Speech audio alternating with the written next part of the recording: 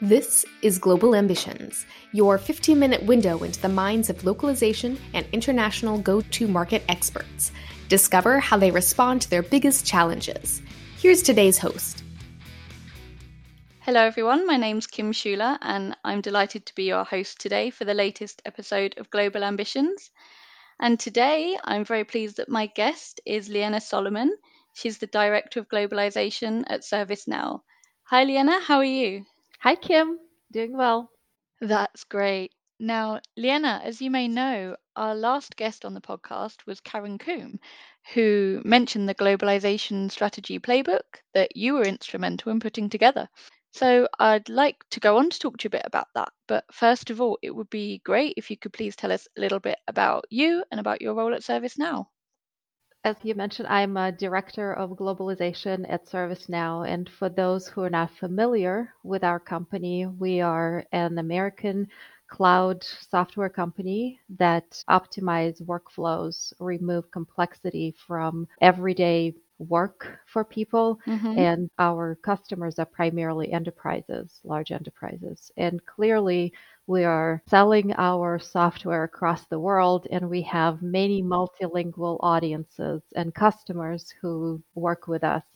So I am responsible for user experiences of those audiences on our platform. And together with my team, I evaluate if the product is usable by multilingual audiences and how they experience the installation and the overall everyday experiences on the product. And it depends not only on different markets, but also on different industries. And I work across multiple business groups in the company to align with the market requirements so we can produce something that is operational and localizable in every market.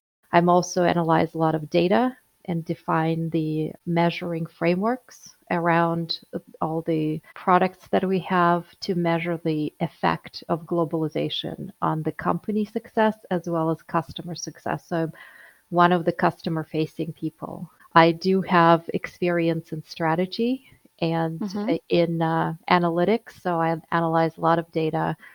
And together with my team, we come up with a roadmap of how it's going to look like for customers. So you were using your background in and a real focus on data and analytics to build the globalization strategy. That's correct. And we are very customer focused. So my job is to make sure that we're delivering to customers what they want and what they will want once the product releases are available to them in their native languages. And with the roadmap and the focus on strategy that you just mentioned in mind, I'd love to take us on now to the Globalization Strategy Playbook. Now, it's mentioned in the playbook that your main goal personally in putting it together was that you really wanted to help globalization leaders to develop a strategic mindset. And there was one part in there in particular that I really loved and I wanted to discuss with you first of all, which I believe was a direct quote from you. And that was think big, start small, measure, change, succeed. That is the ticket to global domination. Now, I thought this was great. Thank And you. I wondered if you could just expand on this a little. And in particular, I think many of our listeners would be really interested to hear more about the measure aspect of this. It feels to me that many people in localization industry, almost all of them who I met, are very passionate about it. And the reason they're passionate about localization is because they understand how hard it is to operate when you do not understand something. They try to help people to communicate. So in that sense, I believe that we are in communication business. We try to deliver the message that is crafted in English to people who have different historic understanding, different cultures, different references. So it resonates the same way. So from that perspective, localization is not translation. But many of the companies have localization groups or departments that do just that, just translation. And it feels to me that often the localization experts in the companies feel disconnect between what they do and what they could be doing to improve the experience of their multilingual audiences. Mm-hmm. And that's what the book is trying to give them, a framework of thinking how to change that, because it's less tactical, because translation is tactical. You get your source, most likely in English, you convert it in another language, and then the output is the translation of that, or transcreation, or whatever format it is. But it's not that, it's the communication. Have you communicated that message? And that's what Yeah. measure is. You try to understand, how successful am I in telling that message? Did they get it? And the way you measure it is like, if you have planned for them to take an action, did they take that action after receiving your message?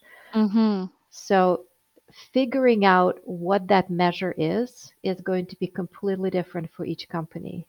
But in order to have that measure, you have to look at the company strategy. Why am I talking to the German audience? What is the purpose of me translating into Japanese? Why is the French user not buying my product?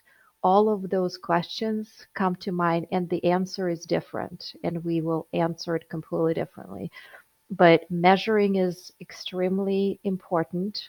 Then changing the people's minds within your company to look at you as more strategic thinker versus more operational one takes time. So you cannot come with a huge plan and expect everybody to support you. That's why you start small, and then you have to iterate. You have to make sure that you work with everybody in the company who can support you, those people who are passionate about the customers, and they include multilingual customers.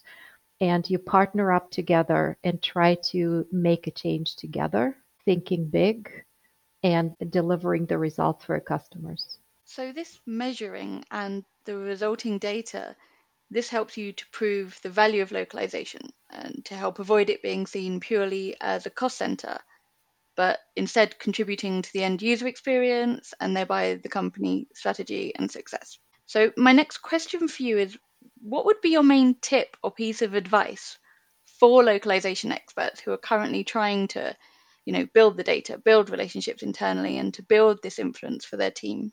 As a globalization leader, one of the things you will be asked to do is come up with suggestions.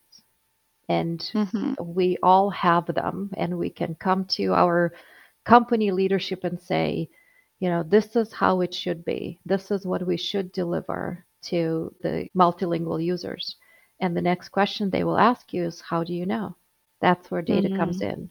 Because you have to say, this is my research, this is what we have, and that comes with business data and user data, how people are using your product. And often it's difficult to get. And I think the biggest difficulty for people is actually create business case and not user case. Usually what people bring to the table is, this is how many users we have, this is how many multilingual users we have, this is how often they log on to our website, this is what they ask for. And the question is, so what? Yeah. Like, yeah, Yeah. okay, you made 3 million, 50 million, 300 trillion. So, and that's the leap that the globalization thinkers need to do, is make connected to the business Yes. and say, because we are in France trying to reach the homemakers or single moms, this is the content that they are reading on our site. This is how our business is going to help them in whatever they're doing. And this is the revenue stream that we will expect from this motion. And that is the part that the book is helping people to do, is create that leap to the business, which is the strategy. That's a really good point. So if we need the data to show how localization affects the business goals, how would you suggest that that information is presented to the wider organization? People are very excited about big data, and we have Mm-hmm. plenty of data, all kinds of data, and you can drown in it. So when you analyze it, I think the main part of the data thinking is the actual analysis and insights. What does this data tell you? And why do you think it's telling you those things? How do you know that it's the right data that you're using? What are the limitations? So knowing the data is very important, and then applying it. So once you applied it and figured out the trends, so then you need to have a story to present, and people at a different levels, different stakeholders have different interest in your data. They don't have your brain. All they have is understanding what their role is Mm. and how your presentation is going to affect what they do. So when you present your data, you need to look at the audience, who you're talking to. If you're presenting to strategic leaders, there needs to be a completely different framework and mindset of how you present it. It has to tell you end-to-end story. And there are a very good example of a dashboard that is strategic in the playbook, as well as Mm-hmm. multiple examples. But then if you're talking to your team, the dashboard is a little bit more tactical because you need to accomplish specific things. And that's, again, there's an example of a tactical dashboard there where the people who are involved in, say, translation process, etc., can look at it and say, this is how I'm doing with this specific program. So the purpose of them is different, and the what you put on the dashboard is different, but the point is the same. Dashboard means, as a leader, I need to look at it and understand where I am. Am I doing well? Am I not doing well? Where can I, change to do better? And the data that you're presenting on there, it has to be clear, but predominantly it has to be useful data, right? Not just data for data's sake. It has Yeah. to be there for a reason, and you need to look at that and decide what's going to be there and why is it there. Is that correct? And that's exactly what you should put there, because the people will say, so what? Why am I looking at Mm-hmm. this? What does it mean? So therefore, any dashboard should have the insights. What does it mean? You have to tell people, as Yeah. master usability person Daniel Krug said, don't make me think. That's a perfect slogan. Do not make them think.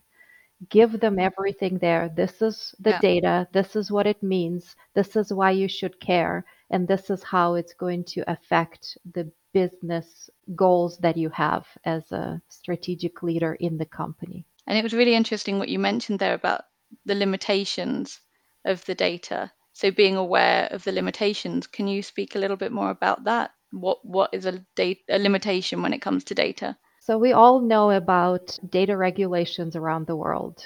In EMEA, there's GDPR. You cannot see all the data that is available. And there's a good reason for all of this. But when you Mm, look at data, it still tells the story. You don't need every single point of data. You also can get paralyzed by the amount of data that you can actually get. So, what is important to know for globalization leaders, what data do you need?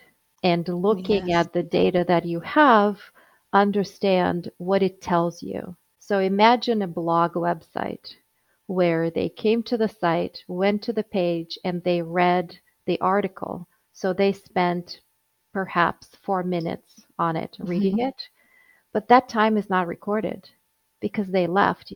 The way it measures your first login onto the website and the last one, the last one is that last page that you spent all this time.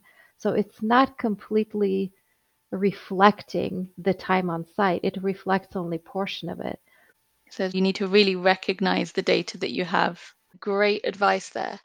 Well, Leanna, I really could talk to you about this all day, but unfortunately, we'll have to end it there. The playbook has very kindly been made available for free, so thank you for that. So we will make sure that we share the link so that our listeners can take a look if they haven't already seen it. And thank you so much for speaking with me today. It's been a real pleasure. Thank you very much for inviting me. It was my pleasure. Thanks for tuning in to Global Ambitions. Subscribe at globalambitions.net or wherever you get your podcasts.